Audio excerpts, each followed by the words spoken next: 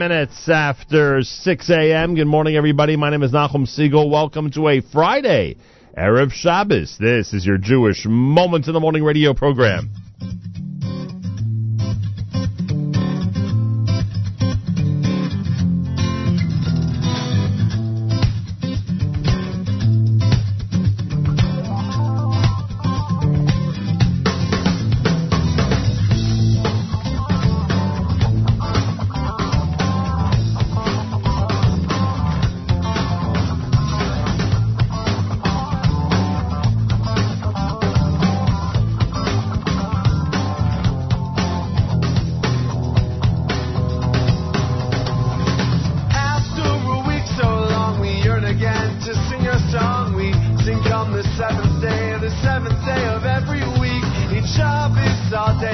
for the one above. We look our best, sing a song of praise. Shabbos we shall keep. Mizmar shir le'yom HaShabbos. Mizmar shir le'yom HaShabbos. Mizmar shir le'yom HaShabbos. Mizmar shir.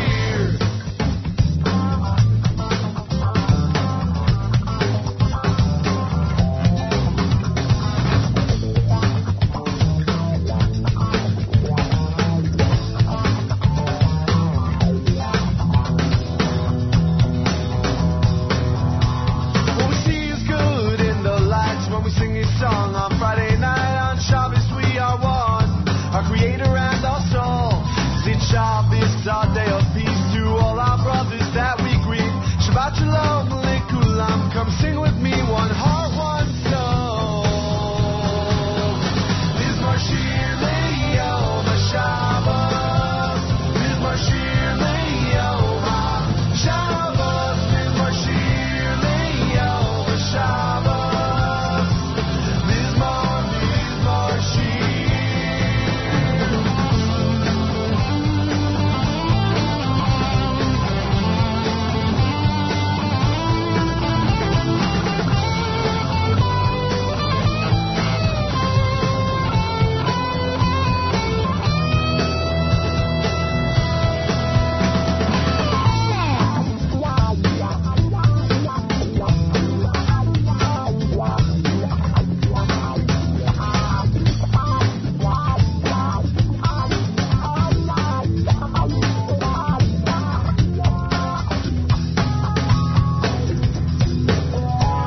When it comes time for it to go, I'm greatly sad, and yet I know it's only a week till I can sing these songs again.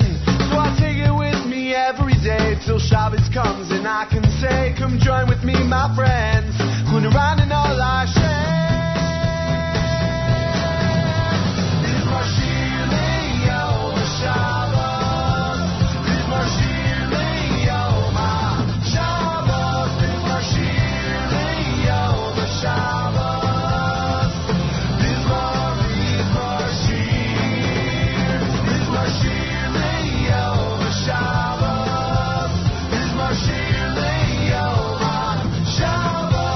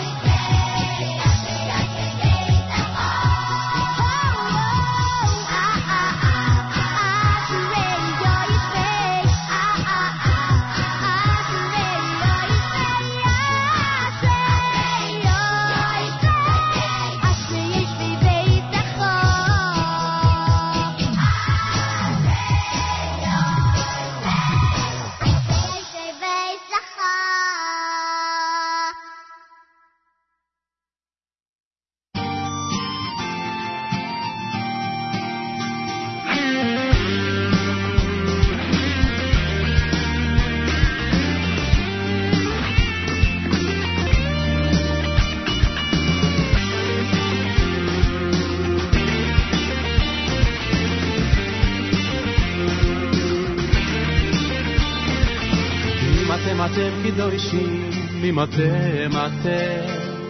אם אתם קדושים, אם אתם קדושים, אם אתם קדושים, אם מלא מלא אני עליכם, מלא מלא מלא אני, כאילו קידשתם עושים, מלא מלא מלא אני, מלא מלא אני עליכם, מלא מלא מלא אני, כאילו קידשתם עושים, מלא מלא מלא אני.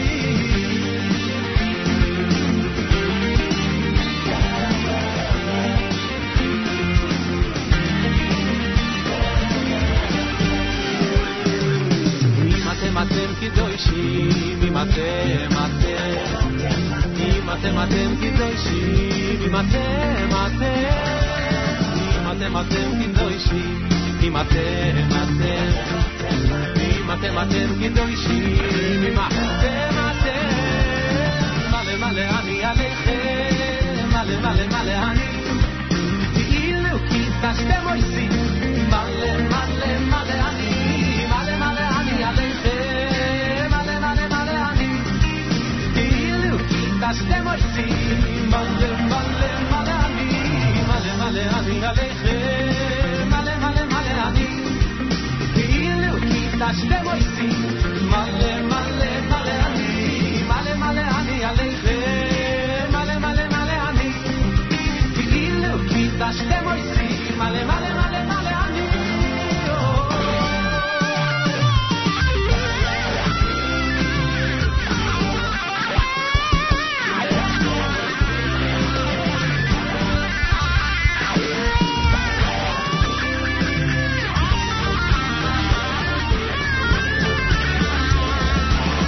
אם אתם קדושים,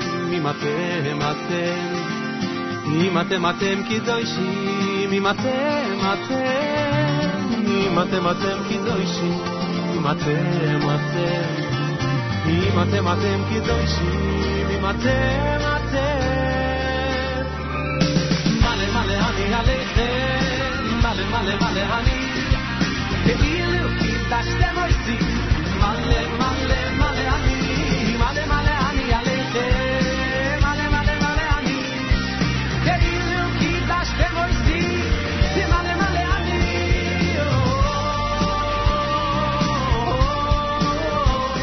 כאילו קידשתם עושים, מלא מלא מלא אני, מלא מלא אני עליכם, מלא מלא מלא אני, כאילו קידשתם עושים, מלא מלא מלא מלא אני.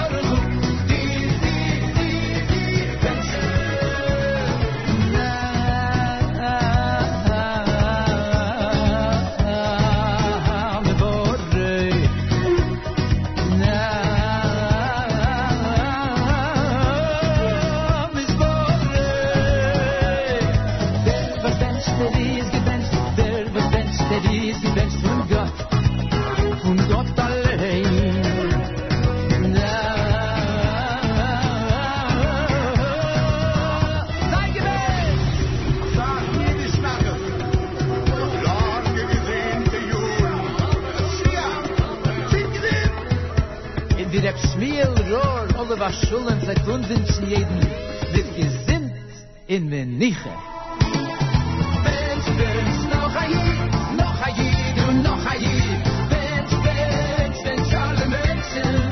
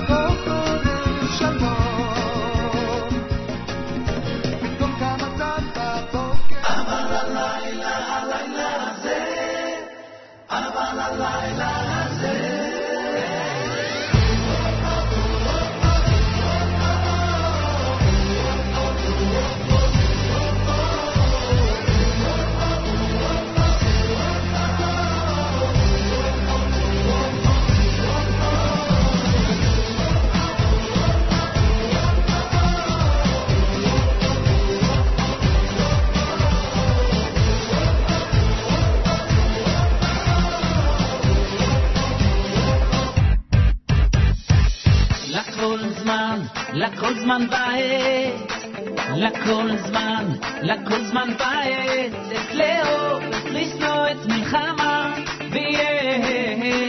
ויית שלום.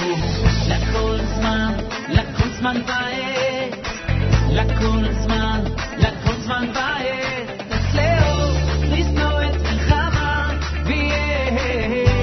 ויית שלום.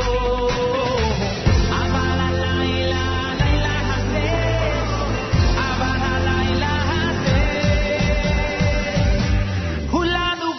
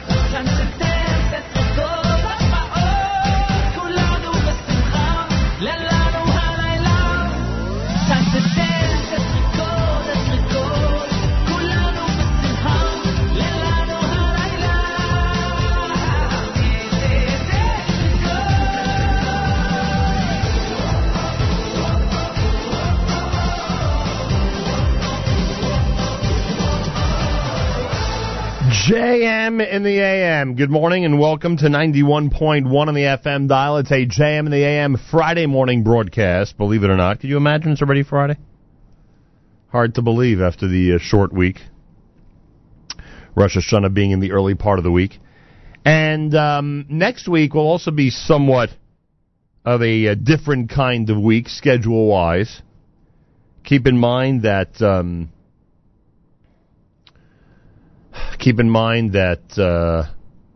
Monday we are here between 6 and 9 a.m. Tuesday, Erev Yom Kippur, we are here between 6 and 9 a.m.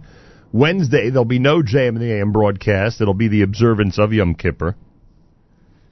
Thursday, we are back. Those are always special days when we start exploring in earnest the Chol Hamoed activities the day after Yom Kippur. And, of course, Friday next week, that Shabbos between Yom Kippur and Sukkot, Erev that Shabbos, we will be here on Friday morning. So next week, it's just Wednesday that's off, and then we'll start getting into the Sukkot schedule. It's Friday on this October 7th, the 5th of Tishrei, on this Erev Shabbos Parshas Vayelech. It's Erev Shabbos Shuvah, Yom Kippur just 5 days away. Candlelighting at 6:07 on this Erev Shabbos. 6:07, your official candlelighting time. Yaakov Shweki with Eitra Code just a moment ago. That's quite a song. Before that, you heard Shema Kolenu with Pete Om. Opens up one of their classic LPs. Ben from Avremel, Benny Freeman with Ma'ale Ani. Was done by the Yeshiva Boys. Aryeh Kunstler's Mizmor Shir. And, of course, Regesh with Modani opening things up. And we say good morning. 6:31, 29 minutes before 7 o'clock on this Friday. 59 degrees outside with 87% humidity. Winds are calm. Sunshine today with a high of 75. Then tonight, mostly cloudy, a low of 61. Tomorrow, showers, a high temperature of 71 degrees. Yerushalayim is at 78. We're at 59 degrees here in Jersey City as we say good morning at JM in the AM. Hurricane Matthew is certainly taking its toll. There are an estimated over 500,000 Jews in South Florida, and they, as well as their neighbors, as the Jerusalem Post reports, are hanging hurricane shutters to shield windows from flying objects. They're staying home from work and from school as this Hurricane Matthew looks to become the first major hurricane with a direct hit on the U.S. in more than 10 years. The hurricane has killed at least 339 people in Haiti on its destructive march through the Caribbean. Winds up to 130 miles an hour. The storm pounded the northwestern part of the Bahamas en route to Florida's Atlantic coast. So to our friends and neighbors and to everybody who's in the Florida area, we wish them the best of luck, to say the least. I know a lot of people have evacuated the area. I know we have listeners down in Florida who are no doubt finding some solace and comfort in being part of this collective listening experience. So we are thinking of you, our friends and neighbors and associates down there, and stay safe if at all possible during this trying time. Very difficult when these hurricanes start to bear down on areas and communities. Many of you, I'm sure, have seen the aftermath. Many of you probably have actually been in these hurricanes and have survived them, thank God. But many others, including myself, have seen the aftermath of these hurricanes. And they are quite damaging and very scary. So again, our thoughts with everybody down in Florida as this continues to happen. 27 minutes before the hour, JM in the AM. Just over an hour from now, it's the weekly update. Malcolm Hoenlein will join us, and we will discuss the events of the week. Go through some of the different things that in this short week affect Israel and the Jewish world. So we'll do that coming up.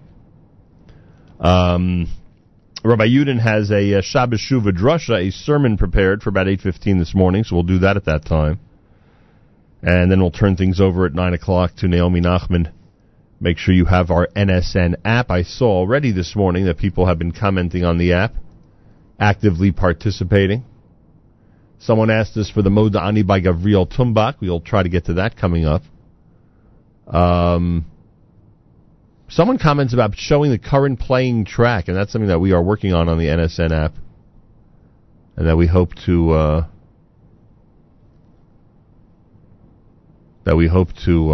present very shortly an accurate account on the app of what is playing. And I thank those of you who are commenting. If you have the NSN app, you can comment on anything going on during the show, and we encourage you to do so. Eighth Day is next. You're listening to JM in the AM.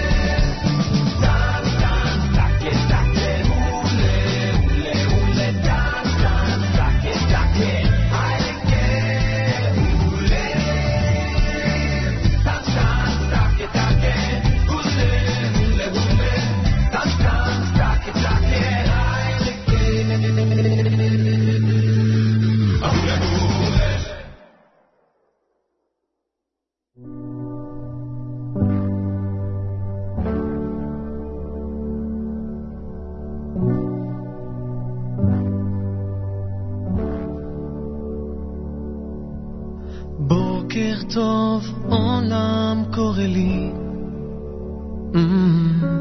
עוד יום בחיים שלי התחיל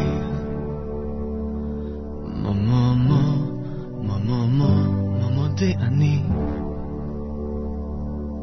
לפניך אלוקיי ביום הזה עוד לא ניגעתי והכל פתוח אפשרי מודה אני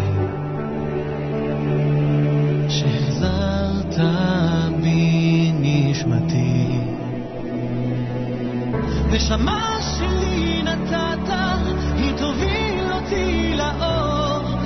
נשמה שבי נפחת והבטחת גם לשמור נשמה אשר יצרת טהורה לעולמים כי בתוך תוכי השארת נגיעה של אלוקים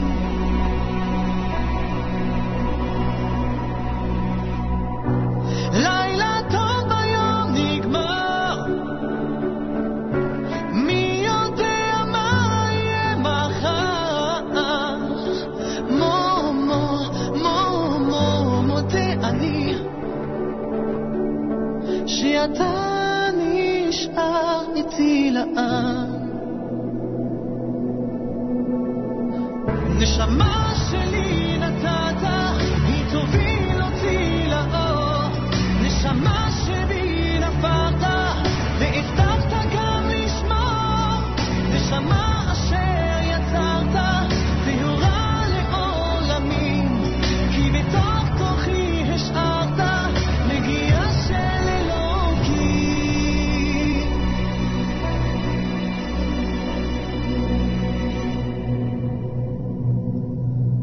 בידיך יפקיד רוחי לא יראה כי השם לי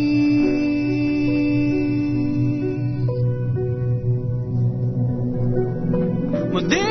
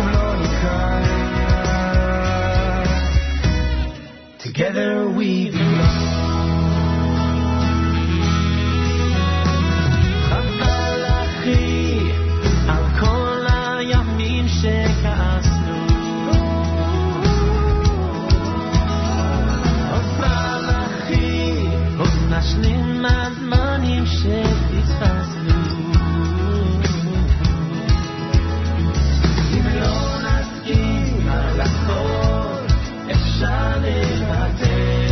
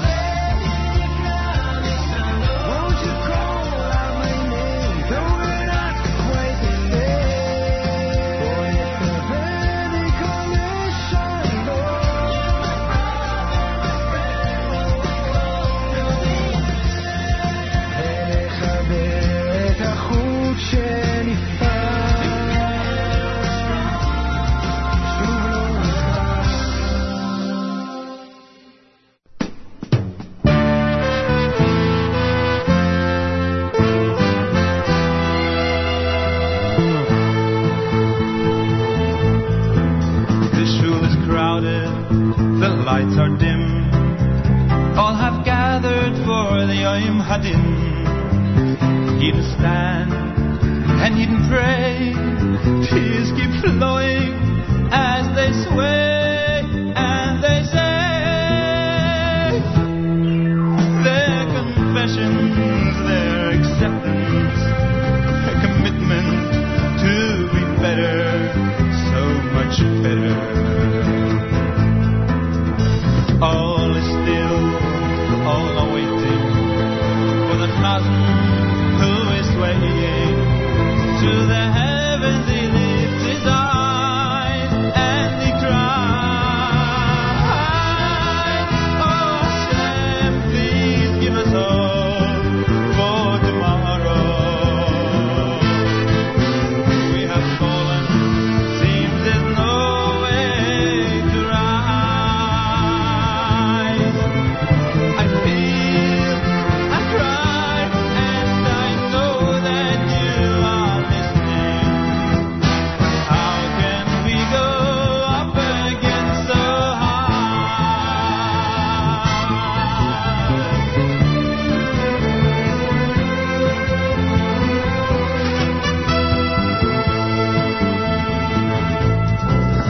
A sudden flutter, a sudden chirp, all turn their heads to see a tiny bird flying high against the sky, getting tired, I don't know why, and it tries, but it weakens and it lowers toward the ground, to the gutter, and they shudder. All is still, all are waiting for that poor little bird who is laying. It lifts up its wings so high as it soars towards the sky. Oh Hashem, please give us hope for tomorrow. We have fallen, seems there's no way to rise. I feel, I cry, and I know that you are listening. How can we go up again so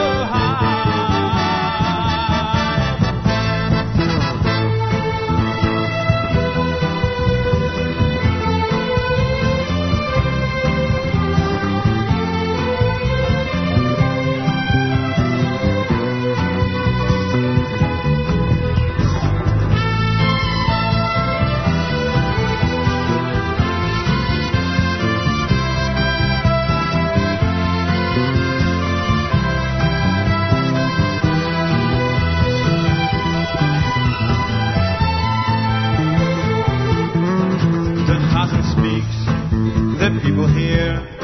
It's not just chance that made this bird fall here, near the window, near the shoe. It's a message Hashem to explain. We can go higher, even though we are sometimes down so low, oh so low. All is still, all are waiting for the Chazan who's still swaying.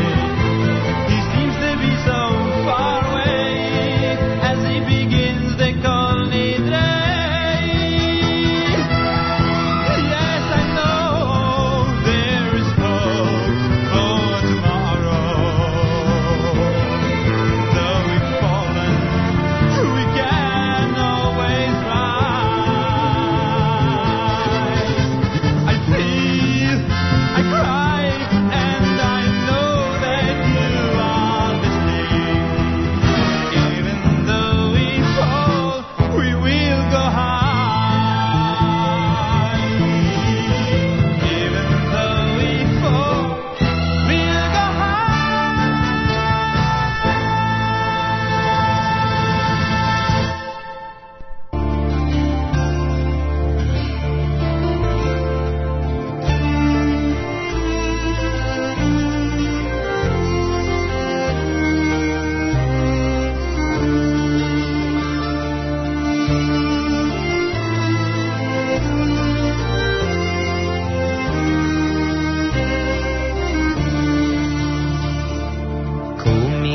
sahalech liyorko u'lirachva el ha'aretz asher areka. Kumi sahalech liyorko u'lirachva el ha'aretz asher areka. Kumi talech le'orka u'lirachva el ha'aretz asher areka. ומתהלך לאורכה ולרוחבה אל הארץ אשר הריקה. אל הארץ אשר הריקה, כי לך אתננה. אל הארץ אשר הריקה, כי לך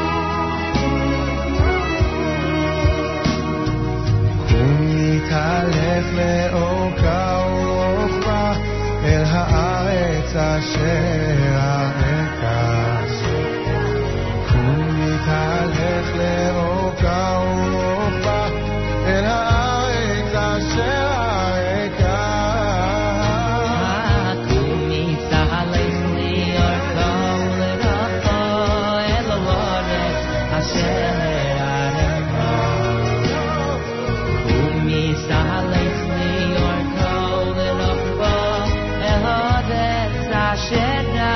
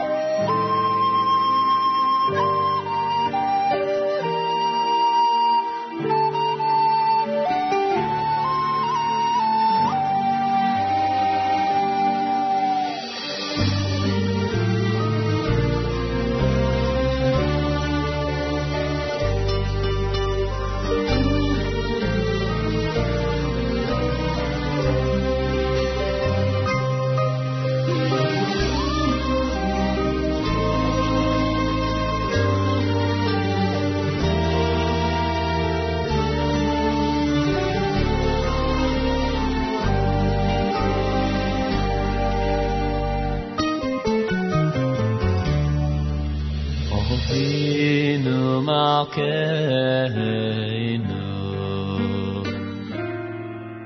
hochel aleinu hayomim avoim nikraseinu avoim nikraseinu voy leshonu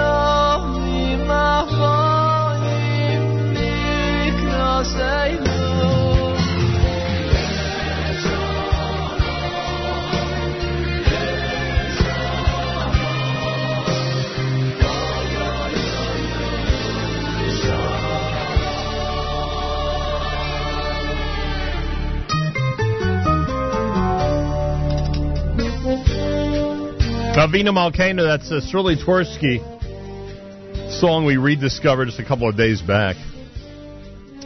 Baruch Levine and Kum Hitalech, you heard Mordechai Ben David's Bird of Hope, that was by request. David Lowy's Together, Gavriel Tumbach by request on our app with Moda Ani. JM in the AM, yes, we know that Mordechai Shapiro has a song from this week's Parsha. We'll get to it later on. Please God, Belina there. Candlelighting at 6:07 on this Erev Shabbos Parshas Vayelech. It's Erev Shabbos Shuva with 59 degrees outside and sunshine and a high temperature of 75. Tomorrow, a high of 71. Yerushalayim is at 78, and we're at 59 degrees here in Jersey City, waking up on a Friday morning Erev Shabbos. Thanks for tuning in. It is America's one and only Jewish Moments in the Morning radio program. Heard and listeners sponsored WFMU East Orange, WMFU Mount Hope, Rockland County at 91.9 in the FM dial, broadcasting live from the Sonia and Robert Gold studios in Jersey City, New Jersey. Around the world on the web, jmnam.org, and of course on the NSN app. Galei Tzahal in the background. We'll do our news from Israel coming up. Malcolm Hoenlein will join us for the weekly update at 7:40 Eastern Time. Make sure to be tuned in. 7:40 Eastern Time. Feel free to comment on the NSN app on any of that stuff. Any of that current event stuff. Rabbi Yudin with the Shabbos Shuvah sermon coming up at 8:15 this morning. And plenty more, of course, all day long on our stream at jmnam.org. Our Kedem presentation of the Erev Shabbos music mix will go on all day long, all the way until candlelighting time. Galei Tzahal, Israel Army Radio, 2 p.m. newscast for a Friday is next. Boker Tov from JMN. גלי צהל השעה 2, כאן שני בירנבוים עם מה שקורה עכשיו. חתן פרס נובל לשלום לשנה זו הוא נשיא קולומביה חואן מנואל סנטוס. The Norwegian Nobel Committee has decided to award the Nobel Peace Prize for 2016 to Colombian President Juan Manuel Santos for his resolute efforts to bring the country's more than 50-year-long civil war to an end. בוועדת הפרס נימקו את ההחלטה ואמרו כי סנטוס ראוי לו בשל מאמציו לסיים את מלחמת האזרחים העקובה מדם המתחוללת בקולומביה למעלה מ-50 שנה. כתבתנו קרן בן מרדכי מזכירה שרק השבוע הכריעו שם במשאל עם נגד חתימה על הסכם השלום עם כוחות המורדים. סנטוס אמר כי הוא המום מהזכייה וכי תסייע לו בהשכנת השלום במדינה. באופוזיציה תוקפים את השר נפתלי בנט על דבריו אמש בכינוס של הציונות הדתית בירושלים, שם אמר כי יש למסור את הנפש עבור החלת הריבונות הישראלית ביהודה ושומרון. חברת הכנסת ציפי לבני אמרה שיש להילחם בחלומות הסיפוח של בנט. ראש האופוזיציה הרצוג הזהיר כי ההתבטאות של שר החינוך עלולה להביא למלחמת אחים. קריאתו של נפתלי בנט למסירת הנפש תוביל חלילה את ישראל לסיפה של מלחמת אחים, לחזרה לקווי 67, לאובדן הגושים, לחלוקת ירושלים ולבידוד בינלאומי, וזה לא יהיה הבית היהודי הראשון שקנאים כאלו יחריבו, לצערי. מוקדם יותר הבהיר בנט בטוויטר כי המונח מסירות נפש מתייחס למאמץ גדול למען מטרה מסוימת ולא להקרבת חיים. סופת ההוריקן מת'יו מכה כעת בחופה המזרחי של ארצות הברית. כתבתנו קרן בן מרדכי. מהירות הרוחות בפלורידה כעת נאמדת ב-200 קילומטרים לשעה. כמו כן גשם רב יורד באזור כבר שעות כחלק מהשפעות הסערה. מאות אלפי בני אדם מנותקים מהספקת החשמל ומיליונים פולו מבתיהם על מנת לנסות למזער את נזקי ההוריקן. לפי שלא דווח על הרוגים או פצועים מפגיעת הסערה בארצות הברית. צהל עצר הבוקר 2 דייגים שחרגו מתחום השטח המותר לדייג מול חופי רצועת עזה. כתבנו אריאל זיגלר. סירת מנוע ועליה 2 דייגים חרגה הבוקר מהשטח המותר לדייג מול חופי הרצועה ולא נענתה לקריאות הצבא לעצור. כוח של חיל הים ביצע לעברה ירי הרתעתי באוויר, ומשהמשיך על הנוע בוצע ירי אל גוף הסירה, ממנו לא היו נפגעים. 2 הדייגים נעצרו על ידי הכוח והועברו לחקירת כוחות הביטחון. המשטרה עיכבה לחקירה אמש גבר כבן 50 תושב הצפון בחשד לפגיעה בבעלי חיים. החשוד צילם והעלה לרשתות החברתיות סרטון ובו הוא נראה קושר גור כלבים ומתעלל בו. גולשת שצפתה בסרטון דיווחה למשטרה שתפסה את הגבר בביתו ולקחה את גור הכלבים לטיפול וטרינרי. התחזית מעונן חלקית עד נאה עם ירידה קלה בטמפרטורות, מחר ללא שינוי. אלה החדשות שעורך מרון ססון, בצוות שילה פריד וסגי גבאי.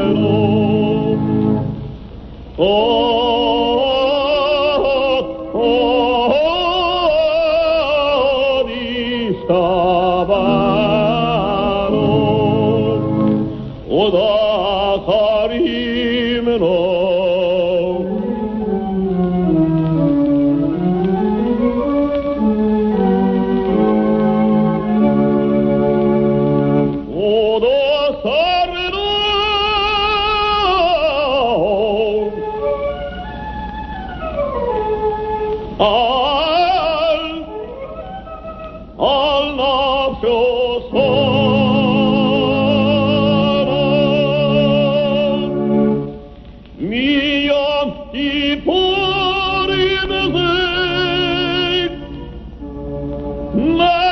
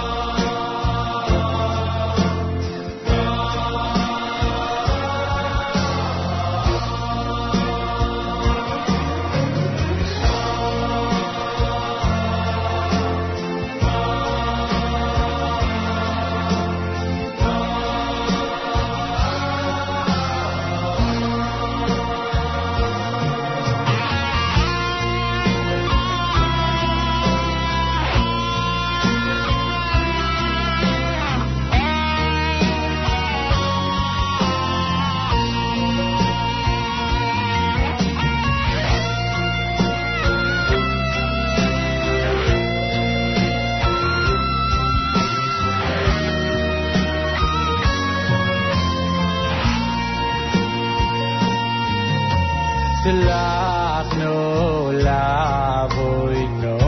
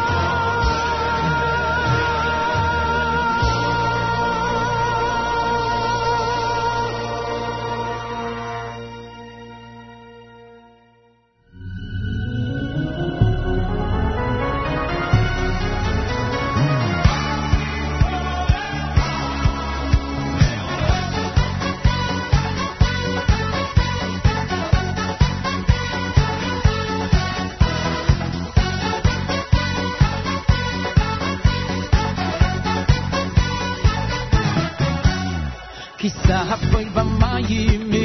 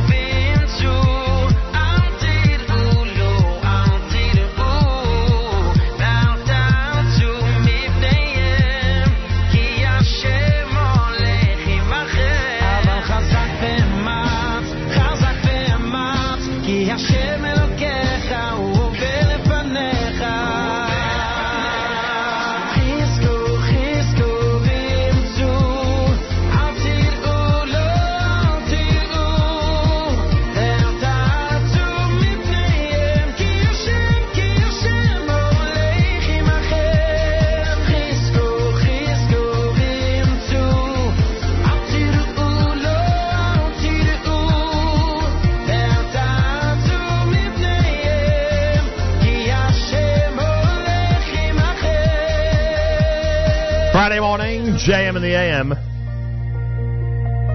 Words from this week's Parsha, as we pointed out earlier, that's Chizku Mordechai Shapiro here at JM in the AM. Avram Fried with Itchani. It was great speaking with him yesterday as he gets ready for the big Thursday night concert in Israel. Chol HaMoed. Micha Gamerman with Solachti, words from the Yom Kippur liturgy, and of course the great Chazan Yasser Rosenblatt, his Kol Nidre, or one of the versions of his Kol Nidre.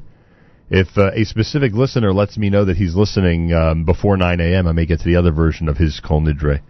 Yasser Rosenblatt. Candlelighting at 6:07, Erev Shabbos Shuva, Erev Shabbos Parshas Vayelech. Our thoughts with our friends, neighbors, and fellow Americans down in Florida and in that area of the country who are bracing for the big hurricane. Stay safe, everybody. Sunshine today here with a high temperature of 75. We're at 59 right now at 22 minutes after the hour. Malcolm Hoenlein will join us. Weekly update starts at 7:40 Eastern Time here at JM in the AM. So get ready for that. And we'll examine the news of the day as it affects Israel and the Jewish world. Rabbi Yudin's Shabbos Shuvah drasha, his sermon for the day of Erev Shabbos Shuvah, comes up at 8:15 this morning here at JM in the AM. We'll have that for you.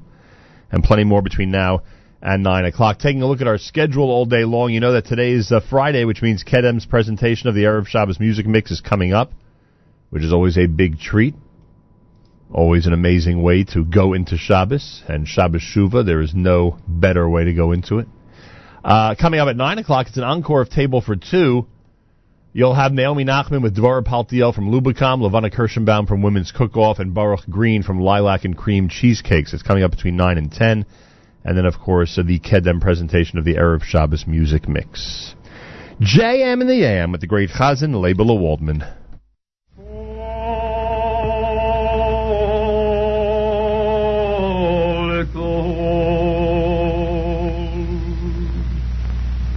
Oh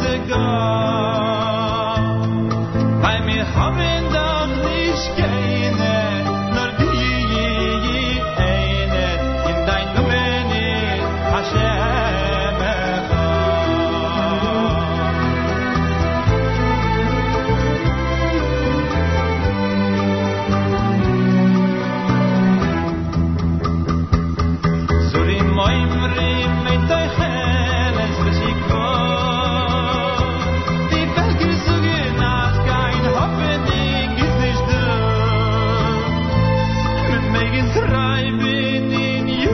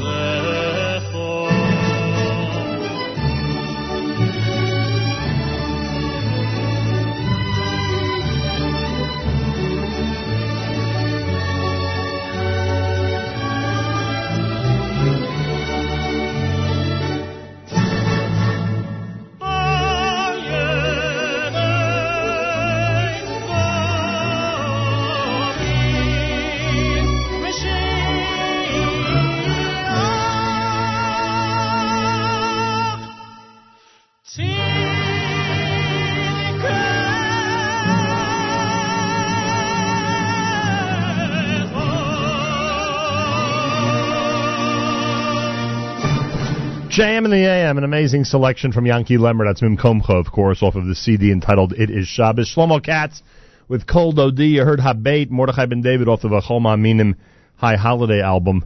Mordechai Shapiro with Chizku, words from this week's Parsha on a Friday morning, Erev Shabbos at JM in the AM. It's Erev Shabbos Parshas Vayelech, Erev Shabbos Shuva, with candlelighting at 6:07 on this Erev Shabbos. 6:07, your official candlelighting time, as candlelighting gets earlier and earlier.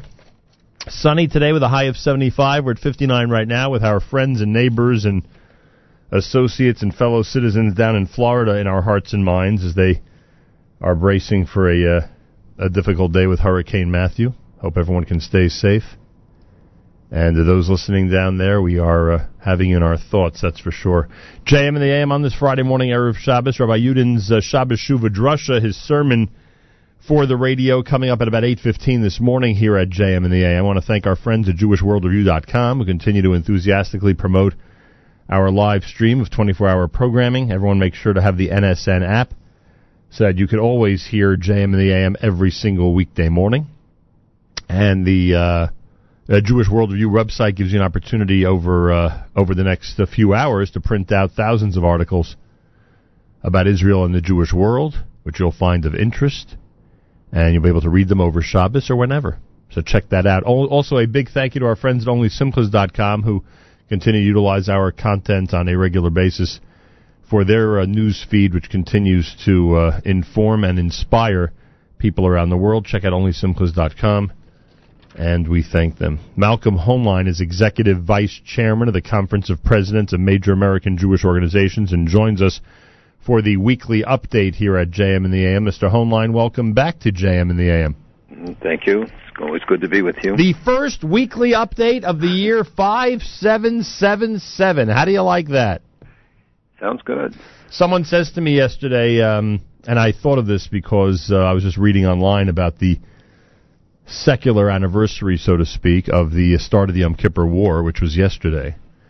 And someone says to me yesterday, well, I'm not really a Zionist. So I said to him in the course of conversation, if the state of Israel, God forbid, was abolished tomorrow or today, would you be upset? Would it affect you? Oh, I'd be devastated. So I said, I guess you're a Zionist then.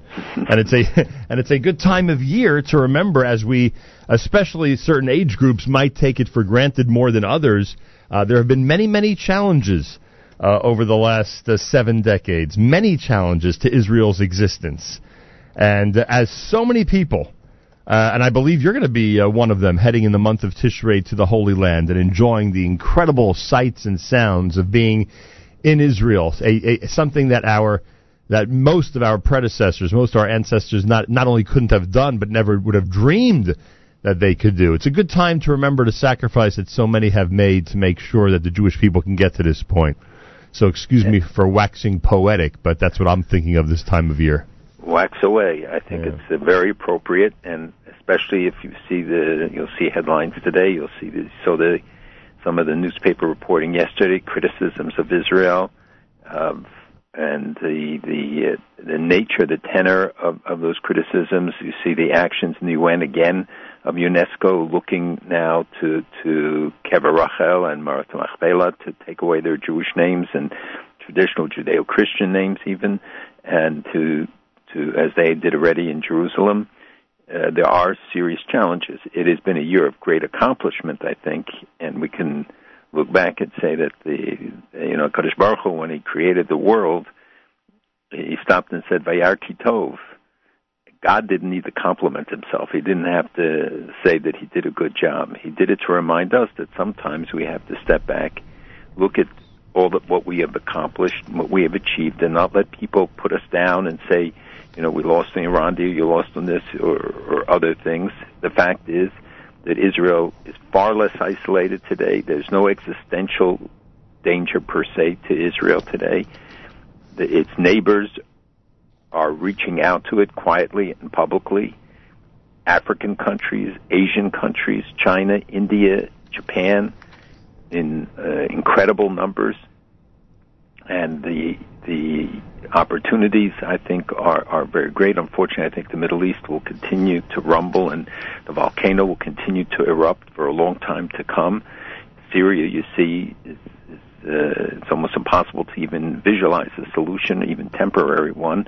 And the one they had fell apart right away. Well, I do have to interject one thing as you discuss the non-existence of danger to Israel's existential existence.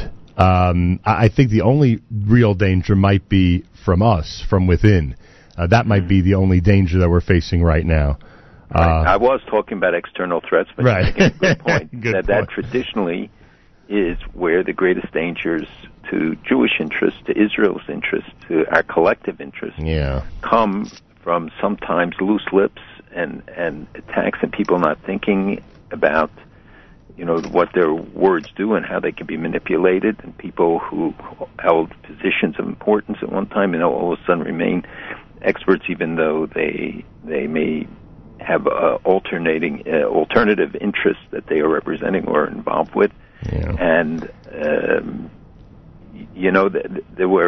there are so many remarkable stories aside from the discoveries that we discuss most weeks now, as incredible things are being uncovered, and our whole past being reminding us constantly of our responsibilities to the future. That they found a Sefer Torah in the building in a small town in Portugal that was there since the Inquisition. And a few years ago, somebody doing construction work there found this and other documents. I mean, it's a 30-foot long Sefer Torah, and in good condition. And this man took it home, treated it with great respect, had experts look at it, and they determined that this was a Sefer Torah from the time of the Inquisition and hidden in a house that was actually right next door to a church in a village called Cailo, which was used by conversos, Jewish converts. And that church dates back to the 16th century. So you can see the connection. Many Jews converted because they were or forcibly converted by King Manuel I. And Jews who are Jews on the inside and non-Jews on the outside. And, if caught, they were, of course, subjected to prosecution and persecution by the Inquisition courts, which functioned until 1770 in Portugal, from 1536 to 1770. It's over almost 240 years. People don't realize the expanse. We think of 1492, we think of what happened in Spain. It did then go to Portugal, and in some respects they were even tougher in the implementation of it. And I'll tell you an interesting side note, that the man who was designated this week as the new Secretary General of the United Nations, the Prime Minister of Portugal, Guterres, told me that he introduced the legislation in the Parliament of Portugal to rescind the Inquisition laws. Only recently. And I think it's, people don't know that those laws remained on the books for another 200 years after the courts ostensibly stopped functioning. Yeah. What do you say, better late than never? Or, yeah, well, too little, too late. A lot to be said about it. And, but it's interesting that there are places, and he told me of his own the place where he came from, where many people identify as descendants of Moranos or Conversos, and there is a movement underfoot. It's not as widespread as you might think, but a large number of people, South America, Portugal, Spain, will find that they have Jewish DNA in their when they examine it, and that has been the case in South America in many places. That people who escaped from the Inquisition went to Mexico, went to Argentina, Brazil, other countries.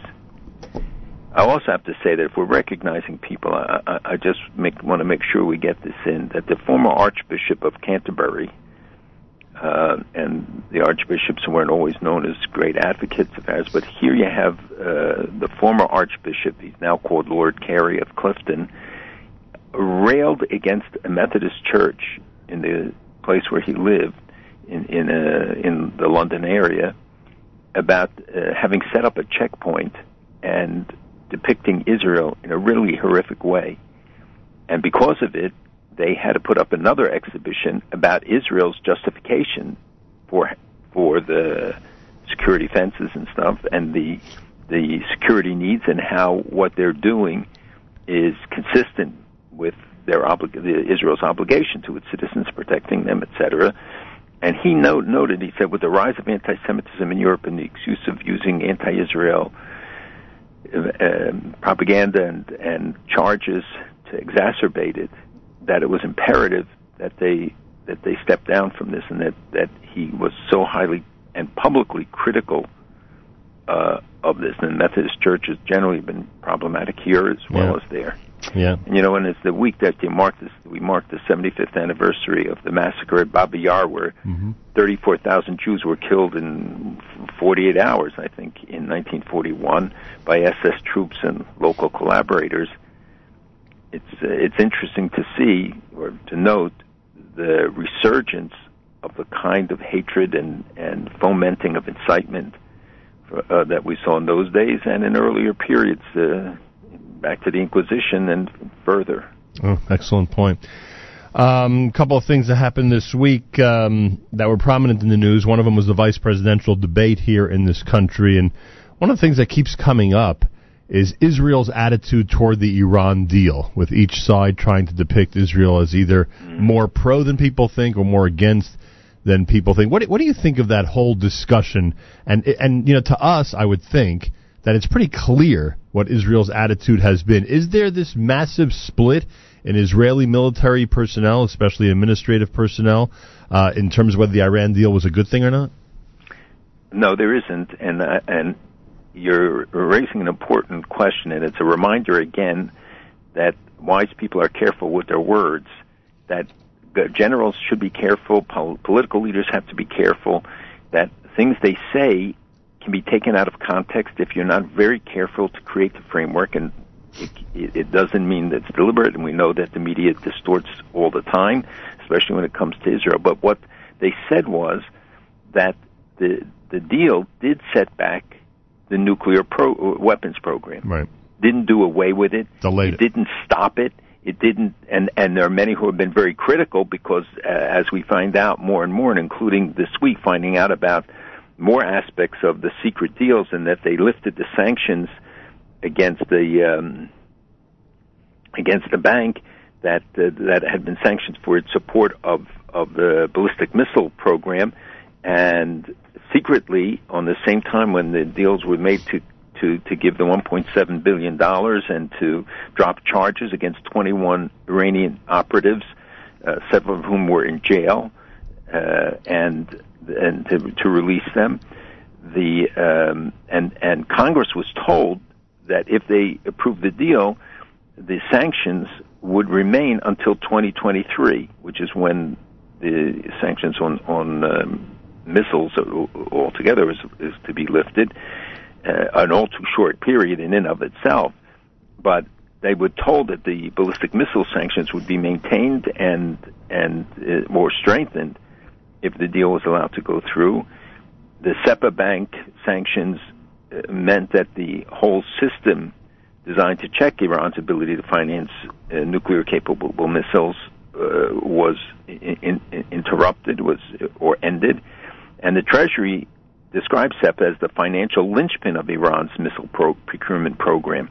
And we had many discussions with people at Treasury about it, and they assured us over the years, and they did great efforts to implement these sanctions, which were picked up by the Europeans and others. I don't know that any of our allies had been informed or were informed about these concessions.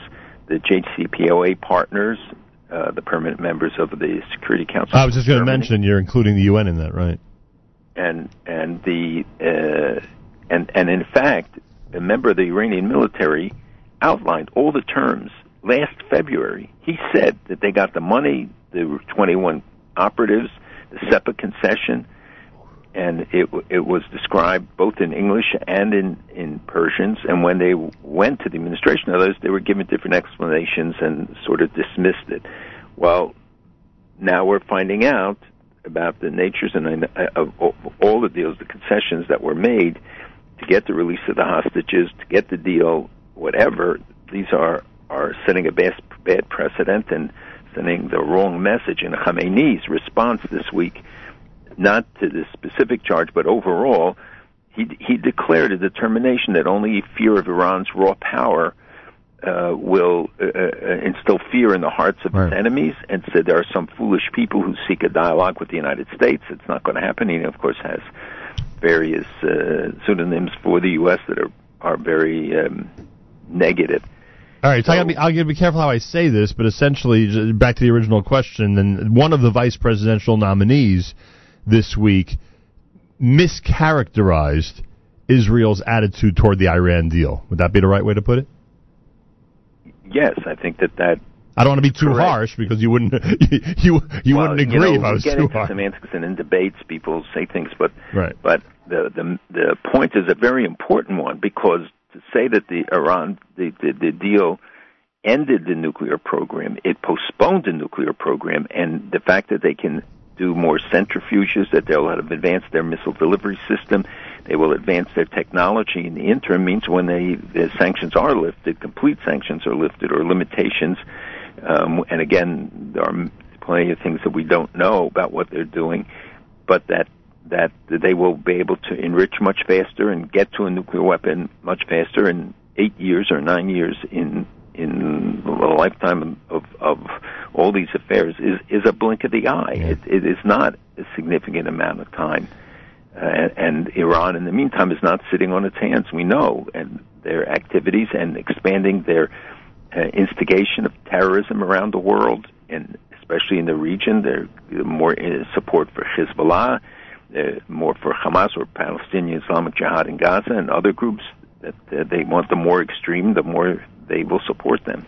It's America's one and only Jewish Moments in the Morning radio program, heard on listeners sponsored WFMU East Orange, WMFU Mount Hope, Rockland County at 91.9 in the FM dial, broadcasting live from the Sonia and Robert Gold studios in Jersey City, New Jersey.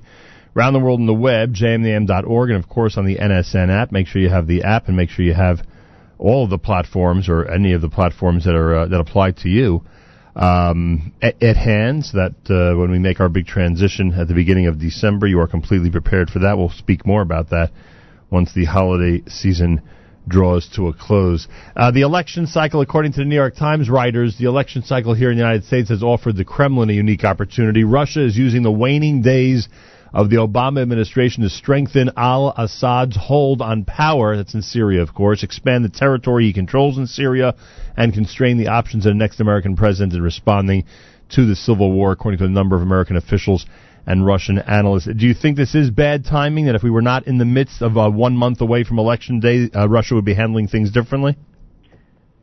I don't think necessarily that the things would be much different. I think that they're taking advantage of what they perceive to be a Western withdrawal from the region. Is certainly perceived by the leaders in the area, and during the UN week 10 days ago or so, we heard it repeatedly. African leaders, Middle East leaders, Arabs, Muslims, others, Central Asians, bewailed and bemoaned the fact that the West is absent, and Putin steps into this breach.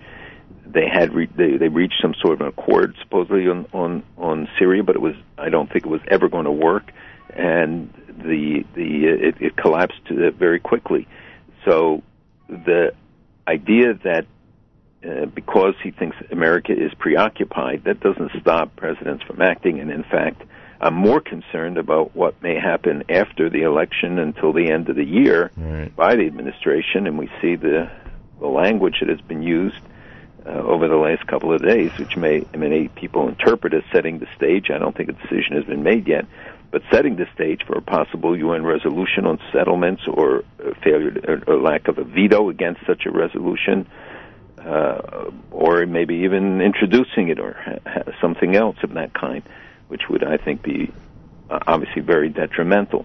It's the controversy this week is a serious one, and it is not because of the election or no election. Yeah. But you make such an interesting point there. Everyone's focused on the advantage that Putin might be taking now before the election. You're raising how concerned people should be about what happens right after the election. That's right. Something to consider, I guess, right? Exactly. Yeah. The Obama administration and the State Department are very upset. The State Department has strongly condemned the move where Israel has approved plans to create a brand new Jewish settlement on the West Bank. The new one is designed to house settlers from a nearby illegal outpost, Amona, which an Israeli court has ordered demolished. The timing of the approval especially infuriated the White House because it came after Obama met with Prime Minister Netanyahu at the United Nations. Mr. Netanyahu, they said, gave the president no advance warning, even though Mr. Obama expressed deep concerns about Israel's continuing settlement construction. I'm reading from the New York Times article. All right, so first of all, is it a violation? I mean, is it a violation or not? Tell us that first and foremost. It's certainly a violation. It appears to be a violation of what they thought was an understanding that no announcements would be made at this period, and the president was particularly sensitive about it because he was there. He came for the Peres funeral. Could have leaked then, which would have been put the Biden leak into. Yeah. You know, it would have made it in the minor league. It would have made it seem like a drip. But and also, I mean, there are certain facts. First, one, the Ministry of Foreign Affairs, the government of Israel, put out statements saying this is not a new settlement. This is within the boundaries of Shiloh. That it is a new area that is being settled. That is true, and the United States doesn't want to see any construction in these areas, which they say impedes, potential Palestinian state. And here you have a Supreme Court order about, providing alternative housing, I guess, for Amona and the destruction of it, and they decided to do this. And the way things work in Israel, it could have been leaked by some kid or somebody, bureaucrat, as has happened with the Biden experience. Right. And right now, I think these are tensions we don't need when there are really such serious issues. And you saw how the administration raised the MOU, the Memorandum of Understanding on the military aid, which I think is an unfortunate thing to do. I think it's a separate issue and should be kept separate. But, everything gets linked now, and there's increasing pressure coming from Europeans and others all along about doing something, and it's certainly about saying something and putting down markers. And, the president indicated this when we met a year ago, that I think he said he knew it wasn't going to get a Palestinian state, but would create the predicates, and I think that's what we're seeing happening. I wonder how the next administration will deal with the quote-unquote violations when Israel decides to announce new building. I'm trying to think back to the Bush administration. They also reacted in a negative fashion, just not as harshly, correct? They did, and they get reaction from some of the Arab countries who, by and large, don't care about these issues, but because they get reaction from the street, because they want to prove their bona fides, they, all criticize Israel for it, and it makes it tougher in their relationships in the region, there's no doubt. But the administrations have all along sustained similar positions about settlements, but the language, I think, lately has been particularly harsh, although the president, in his speech, while he made some frequent references to the Palestinians and their issues, he also gave quite a Zionist endorsement, too, and talked about meeting in Israel. And then when the press release comes out, it came out from Jerusalem, Israel, and they put out another press release where Israel then is crossed off. But you have it there with a line through it, which is just, had they just put it out without saying where it wasn't just, that was the correction that they felt necessary, but to send it out with a line through Israel is really a step way too far, and has aroused a lot of concern, a lot of reactions. Again, I think it was just done by somebody in some cog in the machine. I don't think that came from the top, but I do think that the comments that we're hearing and the language of some of the statements from state and White House spokesmen are coming with the president or top officials, at least, endorsement. They are very angry. They feel that this was coming right after the visit, and they say that there was some understanding that it would be that everybody would be quiet until after the Yom Tovim, at least, to let things settle down and see what could be done. Even in international relationships, it's Acharei HaChagim, huh? Everything is Acharei HaChagim. It's unbelievable. It's absolutely right. But we're seeing other developments which should be getting people's attention and doesn't. The ISIS losing territory means, and the Sunnis are very concerned about the Sunni states, because now that removes the block of Iran giving it contiguity to its allies in Persia, in Syria, and Lebanon. So Persia, Iran gets past ISIS, which is now the bloc, and hooks up, and you have a direct land corridor from Tehran to Beirut. And so ISIS was actually doing the free world a favor by being there. In that sense, that they were blocking. That's unbelievable. That and you don't see much of it. You know that Iraq expelled the Saudi ambassador last week because he criticized the Shiite militias and their behavior.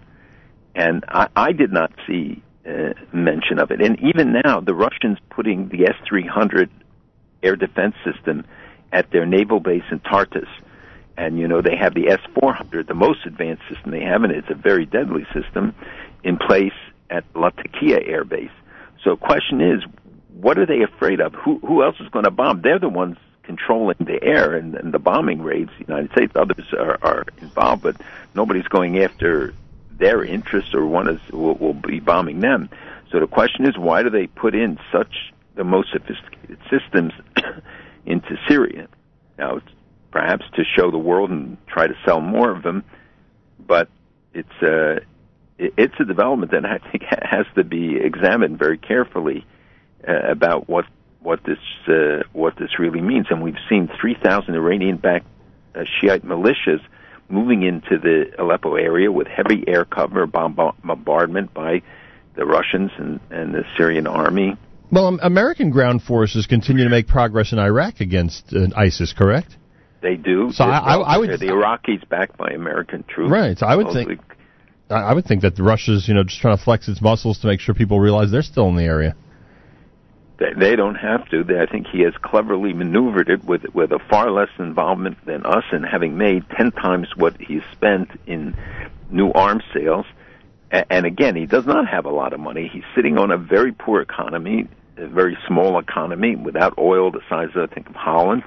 And I think that this is a shrewd leader who is manipulating the situation. And then, as I think I mentioned, the picture of him with Rouhani of Iran and President Aliyev announcing a building of a railroad from the center of Russia through Azerbaijan, which is very much afraid of Iran and of Russia, but as the president himself said, he was being driven into the arms of Putin because the American backed broadcasts attack him, and he said America attacks him all the time, and he's trying to be pro-West and introducing reforms in a slow way. So now this is an age-old dream of the czars to have a warm water port, and you would have a railroad going through the three countries. It's just one further development. And while it may not seem significant to me, it's an extremely significant shift, but more importantly shows you the progress Russia is making, breaking out and into the region, taking advantage of the vacuum. And I heard it from African leaders, we heard it from Arab leaders all the time. I don't know if either presidential candidate could address this issue the way you just did, frankly. I don't know if they're as well, they should be on time, because this is something that will have very long-term consequences. Oh, no question about that. I just don't know how educated they are on it. Second debate is coming up soon, so it's starting to get serious. Soon we actually have to go to the polls and elect one of these people. So, and I assume that foreign policy will play a bigger role in at least in this or the next debate. But every time we've said that over the last year, it never seems to seep into the conversation. It never becomes the high-profile item. Because they get into debates over who's responsible for certain things that happen. Yeah. To assess what's really going on. Right. And, what we talked about now are just a few of the developments in the last 48 hours, 72 hours, that, Israel has been moving in capturing Hezbollah support groups inside Israel. We see that they're trying to disrupt within Israel and in the territories against the PA, against Israel. These attacks. There was a group arrested in East Jerusalem this week as well. So there are many things. There are all sorts of levels that are moving at the same time, and as you know, I don't discuss the presidential races because it has obscured and obfuscated. It's very important who gets elected as president. I think it's equally important who gets elected to Congress. But the issues are not being discussed. People are not focused on them and not, taking seriously enough these developments, because we're going to look back then after the election's over and ask, how did all of this happen? Yeah. Last Friday, Mahmoud Abbas was in Jerusalem for the Peres funeral. We know that he had heart surgery this week. Is it possible that has happened in Jerusalem as well? I don't know, actually, whether... I know he was sick, and I saw him at the funeral. I was sitting on the other side. So he came under very heavy criticism from the Arab world and within the Palestinian Authority itself, but really heavy criticism for attending it and for shaking hands with Netanyahu, and it was pictured, and for saying some nice things about Shimon Peres. If I can tell you one thing, though, that because the media got it, and not from me, about my discussion with Prince Charles, which was shown on television when he came in, and I was talking to him, and he had his blue yarmulke with the royal crest on it, which was very interesting. And he was very affable, and I started telling him about the Har Zaytim, about the Mount of Olives and the graveyard there and its significance and the progress that has been made by the International Committee, and because his grandmother is buried there. Wow. His father's mother is buried there in a church courtyard, cemetery on the Mount of Olives. Under British rule at that time, I assume. And they're not allowed to visit because it's East Jerusalem, so they don't go there. Right. And he said, and I described the changes, and he asked if it was safe, and I told him the cameras, the police, etc. And he turned to his aide and he said, I want to go and see that wonderful place. He said, can I see it from here? I said to him, no, you can't see it from here, but it's not that far away.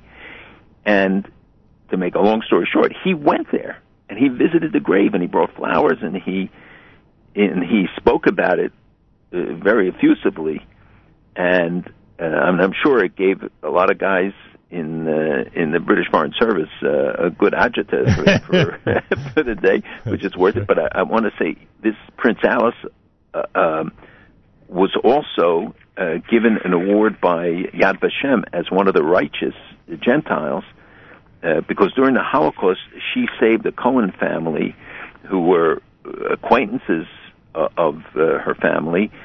She lived in Athens. Prince Alice of Battenberg, as she's known, took this family in. It was a Jewish woman, and two of her children, and they stayed there for 13 months in her Athens palace until the Nazis withdrew in October of 1944. Unbelievable. And so she was recognized for that. Pretty remarkable. Now we know why he visited his grandmother's grave. Now you know the inside story. Yeah, now we know the rest of the story, as the great Paul Harvey would say. And a reminder that everybody can make a difference, right? One small gesture, Malcolm, and a very significant story emerges from it. And we know what the Lubinsky brothers and others who led this effort to shaking up the Israeli political establishment.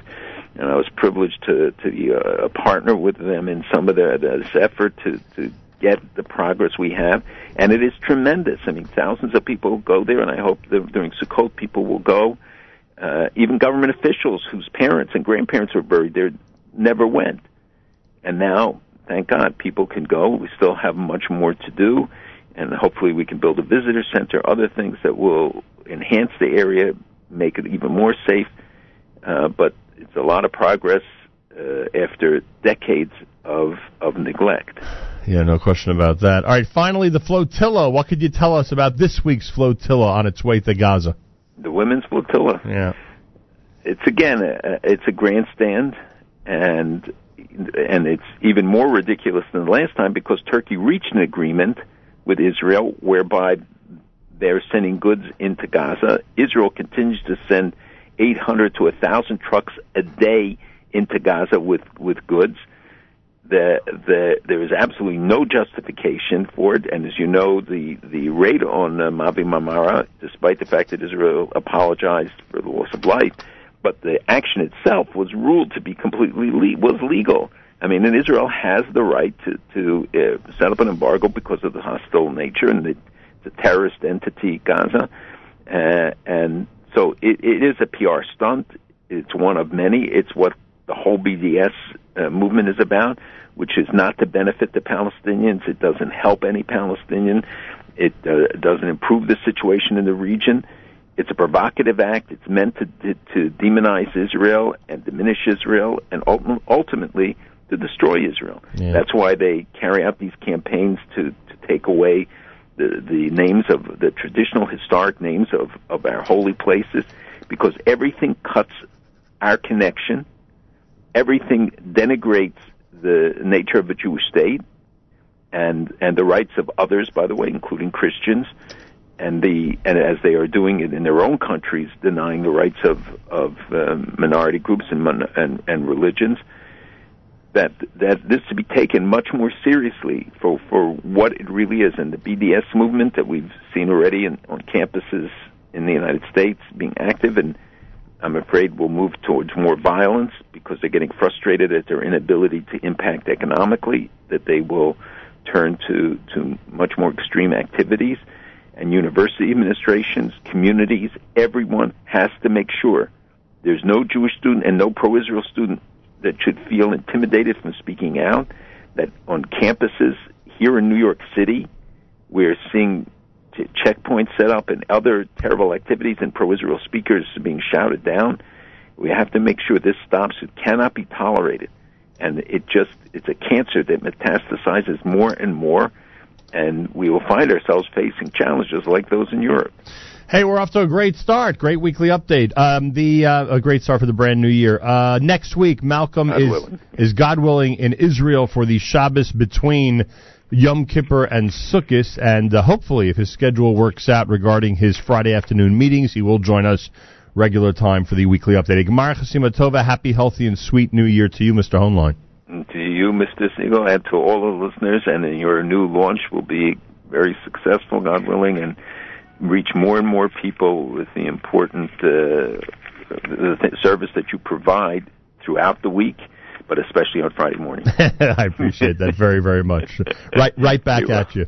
Have a wonderful Shabbos. Erev Shabbos Parshas Vayelach with candlelighting time at 6:07 on this Erev Shabbos Shuva, Friday morning at JM in the AM, this time each and every Friday, every Erev Shabbos. With great pleasure we present Rabbi Benjamin Yudin, spiritual leader of Congregation Shomrei Torah in Fair Lawn, New Jersey, to address the entire listening audience concerning the Torah portion of the week.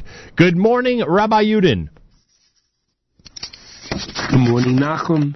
Good Erev Shabbos, everybody. Wow. Tomorrow we have the privilege of reading Parshas Vayelech.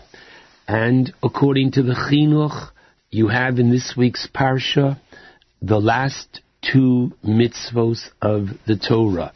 The 612th mitzvah is that of Hakel, namely that once in 7 years the entire Jewish nation is to gather in and at the Beis Hamikdash, and there the king of Israel is to read the Torah to the entire assemblage of Israel. Just try to picture this scene, which in Yirtzeh Hashem we will have once again in the future. Now, what might be the reason for this? So the Chinuch, in explaining this mitzvah, says beautifully that the Shorshei HaMitzvah, the root of this mitzvah, is because since the essence and the core of the Jewish people is the Torah, and this is what distinguishes us from all other people, as well as this is what earns us, please God, our share in Olam Haba, the world to come. Therefore, in order to impress upon the nation the primacy of Torah, God in His infinite wisdom And according to the way the Rambam explains this mitzvah, is that it's a kind of reenactment of Sinai. That just as at Sinai, all Israel was together for the one purpose of accepting the Torah, here too, once in 7 years, the entire nation gathers together for the purpose of accepting again and realizing the importance and centrality of Torah within the communal and personal life of the Jewish people. And this incredible gathering makes a roshem, makes an impression on the entire assemblage, men, women, children that are there and are all part of this mitzvah. Finally, the last mitzvah, the 613th. So it's interesting. Parshas Vayelech, which has the distinction of being the shortest parsha in the Torah, but 30 psukim, according to the Chinuch, contains the last 2 mitzvos, and the final mitzvah is to write a Sefer Torah. That each and every Jew should have a Torah, so he has the opportunity to study Torah, and even though one might have inherited a Sefer Torah from his forefathers, there's still an obligation on each individual to write a Sefer Torah, so that you, your children you can lend it out to others, and understandably, the Rosh understands this mitzvah, that it's incumbent upon each and every Jew to have a Jewish library. And especially today, we live in a time that there is, b'li ayin hara, such a great proliferation of svarim on every level.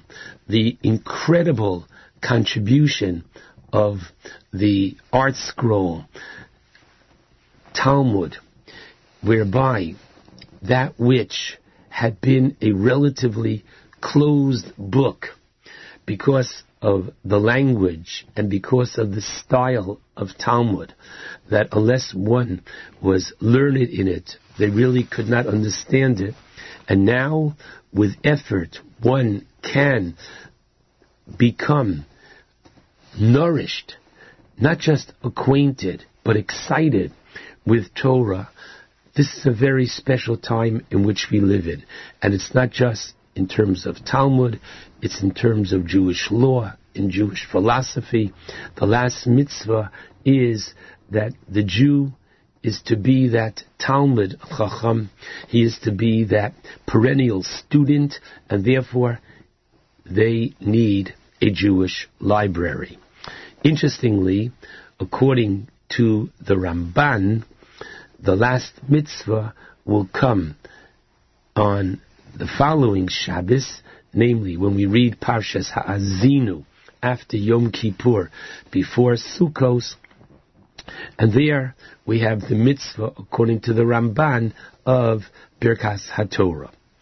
Interestingly, that these last 2 mitzvos of the Torah, according to the Chinuch, Hakel, and writing a Sefer Torah, both have the centrality of Torah.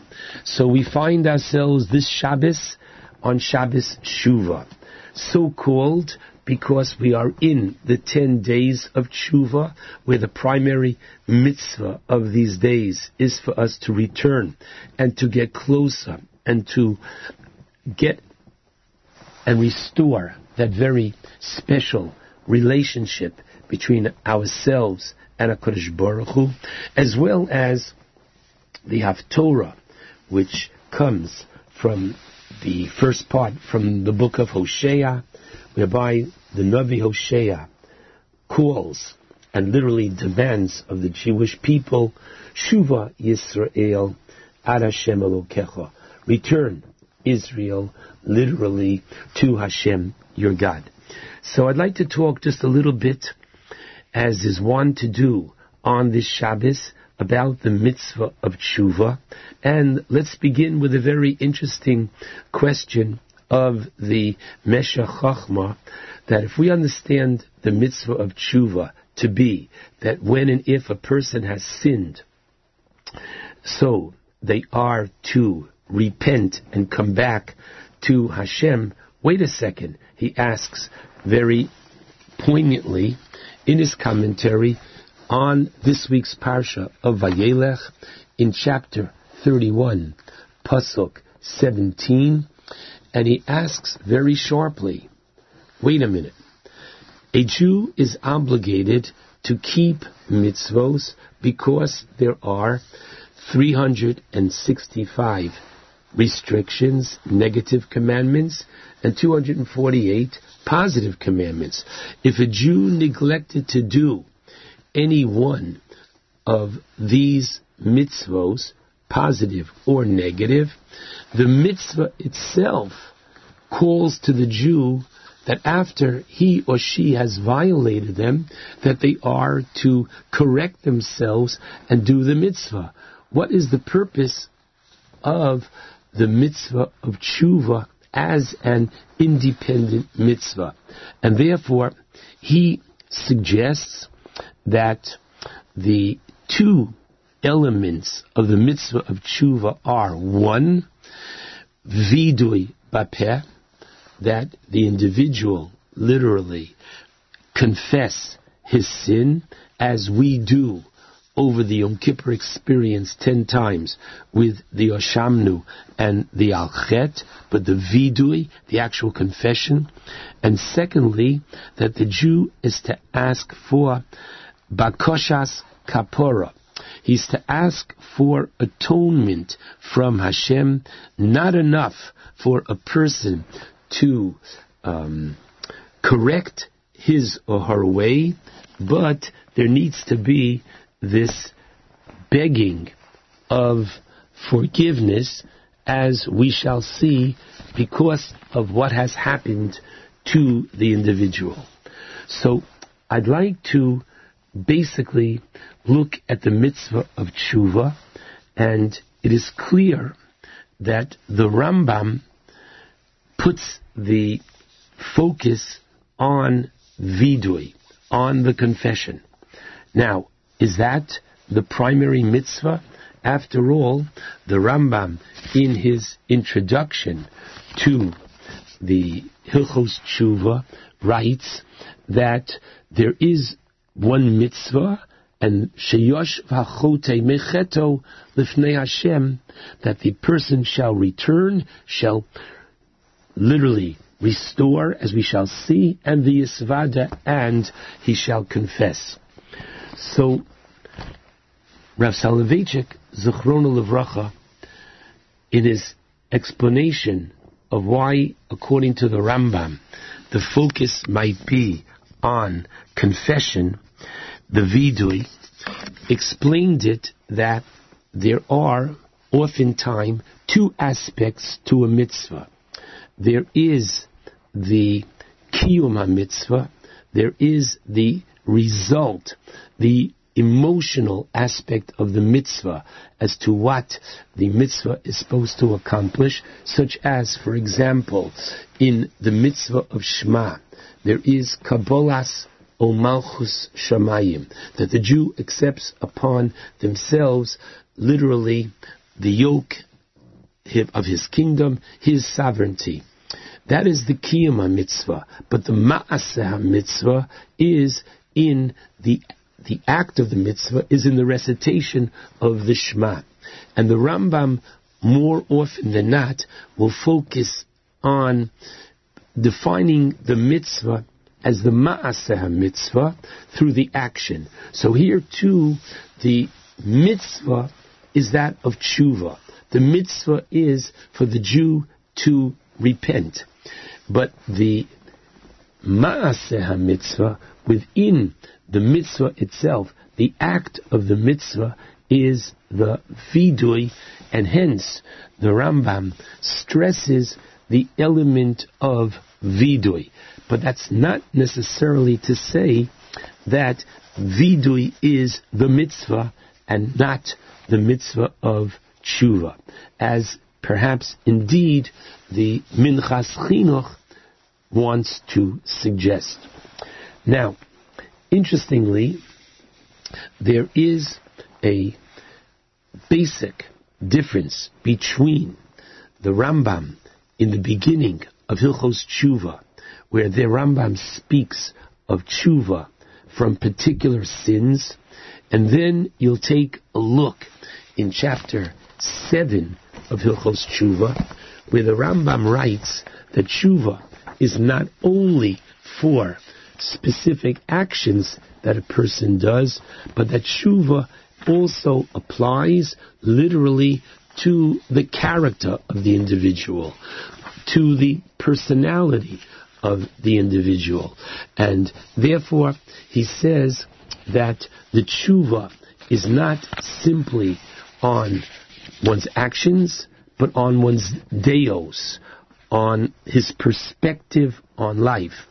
And therefore, in chapter 7, he speaks about a different type of tshuva, namely the personality of the Jew. And this, I believe, is that which we need to understand, that tshuva, as Rav Soloveitchik explains so beautifully, and I would so strongly recommend those who understand and can read the Hebrew should find in Al HaTshuva, in his very first shiur, the Rav discusses two parts of tshuva, that of the kapara, the atonement, and the tahara, the purification of tshuva. And if one is not comfortable in the Hebrew, one should get their hands on Pinchas Peli's on repentance, whereby he writes up various drushos of the Rav, including his first one, namely the discussion that the Rav has on the aspect of two parts of tshuva, the acquittal, kapara, and tahara, purification. After all, what does the Torah say regarding Yom Kippur? Ki bayom hazeh yechaper aleichem. On this day we attain kapara. Kapara is a person has done something wrong. As a result, he owes. As a result of doing something wrong, there is, as we know, schar v'onesh. There is reward and punishment. And so he deserves to be punished for his action. Yom Kippur has this capacity to remove the punishment, or, as we did the apple in the honey on the nights of Rosh Hashanah, for the purpose of saying to Hashem, please, if there has to be some exacting of punishment, let it be done in a softer as opposed to a more harsh manner. But that is only for half of the damage, and that is for the physical act that was done, that the person committed the sin. But in addition, the sin that a person does tarnishes his soul, tarnishes his personality. And therefore, Ki bayom hazeh yechaper aleichem, on this day, on Yom Kippur, we attain and achieve kapara, but that's not where it stops. Not only is it lechaper aleichem, it's l'taher eschem, that Yom Kippur has the ability to cleanse the personality of the Jew. The soul is literally purified on Yom Kippur. The opportunity that the individual has, and that's why Rabbi Akiva, in the Mishnah, at the end of Yuma, when he says, Ashreichem Yisrael, look how fortunate are the Jewish people. Lifnei mi atem mitarim, before whom are you purified?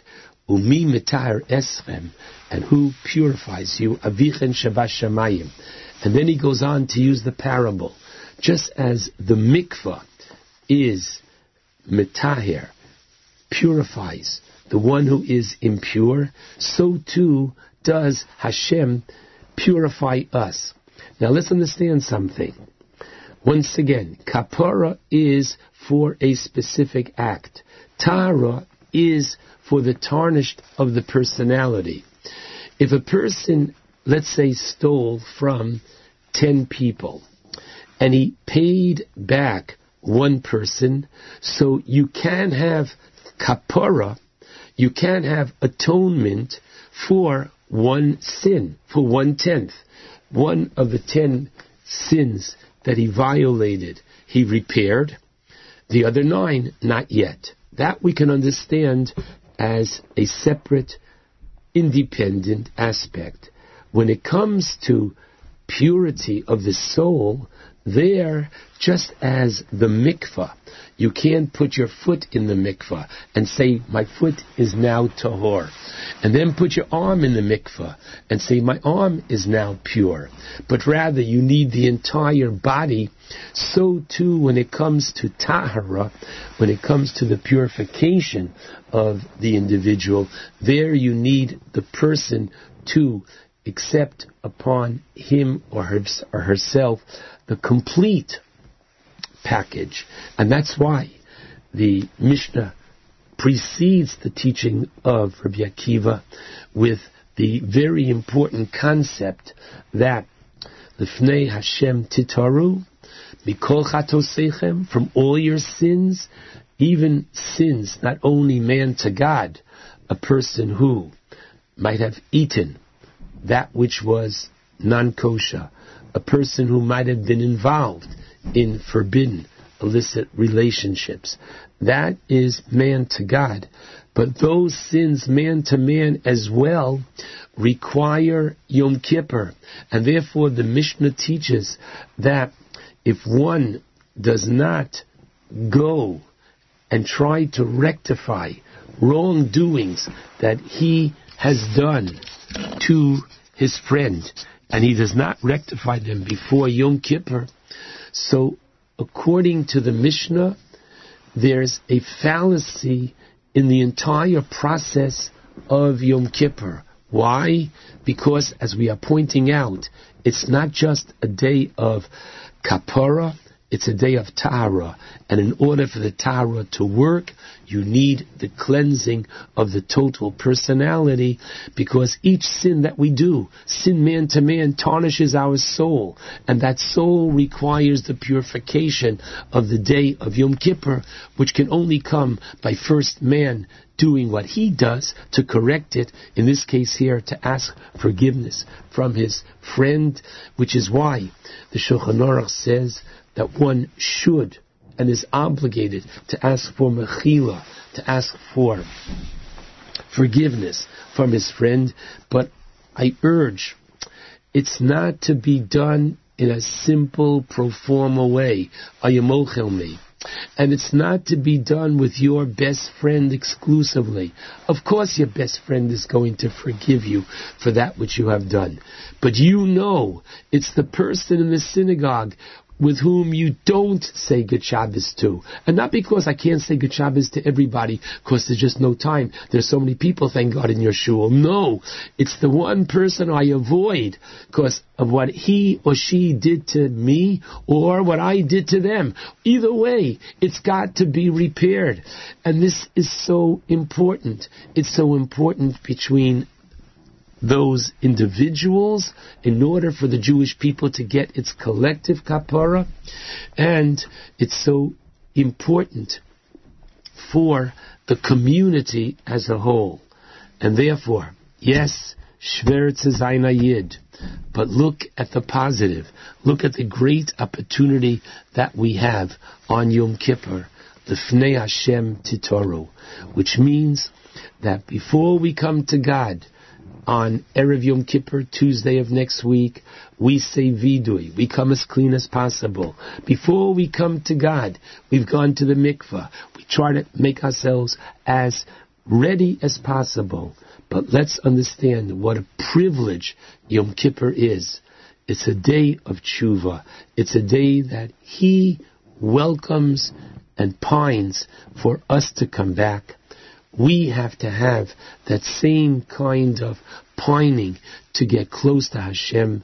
How ashreinu, matov chalkeinu, how privileged we are that we have Yom Kippur, enabling us to restore that very special, close relationship that each and every one of us had prior to our doing sins, prior to our wrongdoing, and thank God, through Yom Kippur can restore and not only provide kapara, but tahara. Wishing everyone a good Shabbos and the strong message that we take advantage of this very special time in which we are Shabbos Shuva to truly Shavta ad Hashem Elokecha, to bring each and every one of us closer to Hashem. Shabbat Shalom to all.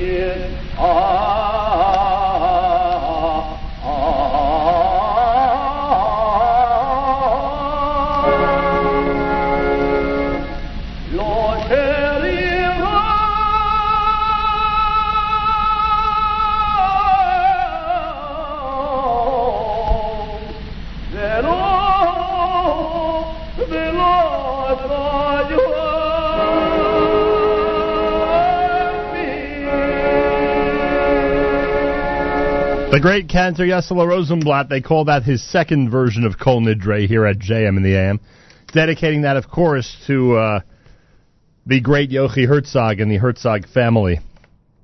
Fridays are extra special for us because the Nachum Segal Network presents the Kedem presentation of the Erev Shabbos music mix. And today, got to make sure to have at least one selection from the great cantor Yossele Rosenblatt in there. Candlelighting at 6:07 on this Erev Shabbos Shuva. It's Erev Shabbos Parshas Vayelech. I thank you all for tuning in from around the world and listening in to JM and the AM as we get closer and closer to Yom Kippur, which is Tuesday night. Wishing everybody a wonderful and inspiring Shabbos Shuva. Reminder, on Sunday, we have live programming. Matis Weingast as a live JM Sunday starting at 7 a.m. Eastern Time on our stream at jmnam.org. Make sure to be tuned in on Sunday morning to the Nachum Siegel Network. Mordechai Ben David off of the High Holiday album at JM and the AM.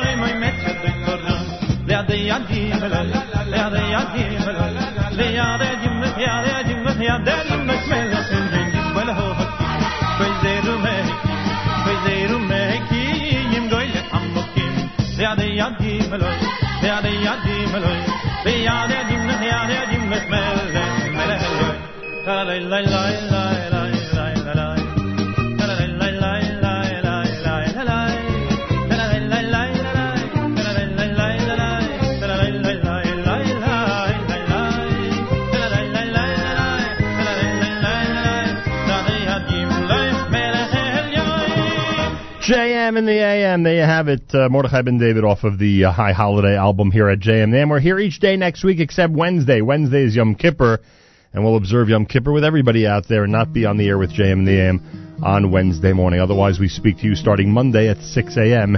Eastern Time. Time to say good Shabbos. It's Journeys at JM in the AM.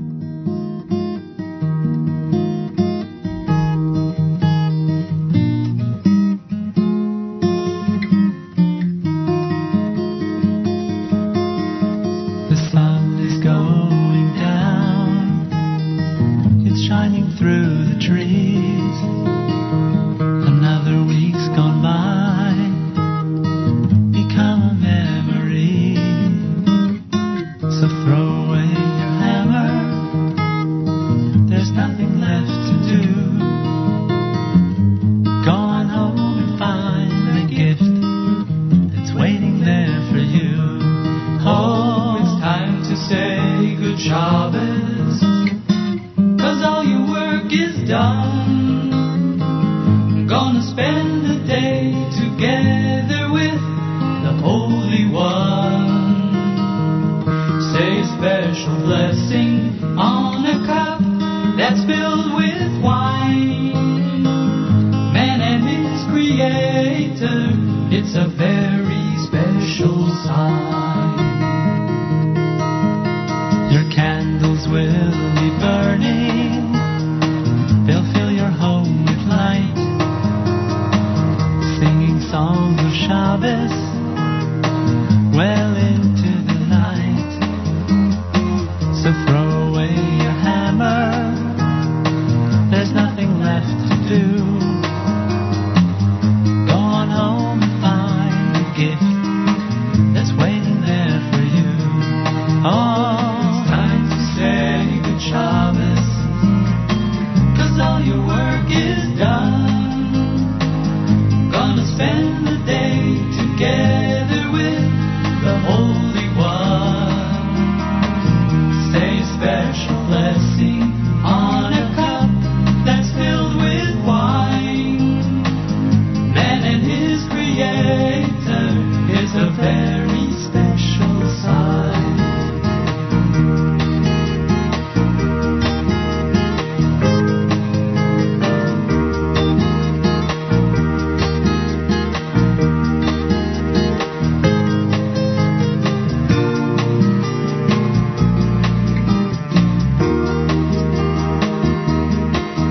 You can spend time with your family, you'll study and you'll pray. Why not wait till after Shabbos? Oh, those nails won't run away.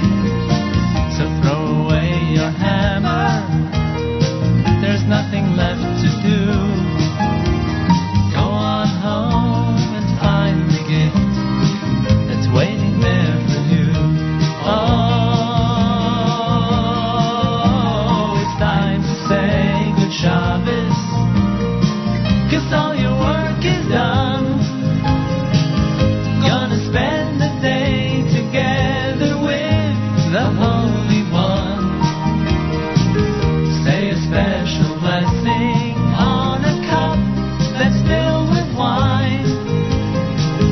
Man and his Creator, it's a very, very, very, very, very, very, very, very, very special sign. Achenu b'Yisrael and Achim Echem, our brothers and sisters in Israel, we are with you. It's your favorite America's one and only Jewish Moments in the Morning radio program, heard on listeners-sponsored WFMU East Orange, WMFU Mount Hope, Rockland County at 91.9 on the FM dial, broadcasting live from the Sonia and Robert Gold studios in Jersey City, New Jersey, around the world on the web, jmam.org, and of course on the NSN app.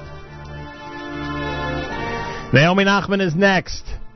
Encore presentation of Table for Two coming up between 9 and 10 Eastern Time. And then, of course, the Kedem presentation of our Erev Shabbos music mix all the way until candlelighting time. No better way to prepare for your Erev Shabbos, for your Shabbos, than with our Erev Shabbos music mix presented by Kedem. Have a fabulous Shabbos, wonderful weekend. Tomorrow night it's Saturday Night Siegel with Avrami right after Shabbos on our stream at jmam.org. And, of course, Mott this Sunday morning with JM Sunday. I am back here Monday morning, starting at 6 a.m. Eastern Time. Make sure to be tuned in. Have a fabulous Shabbos, great weekend. Till next time, Nachum Siegel reminding you, remember the past, live the present, and trust the future.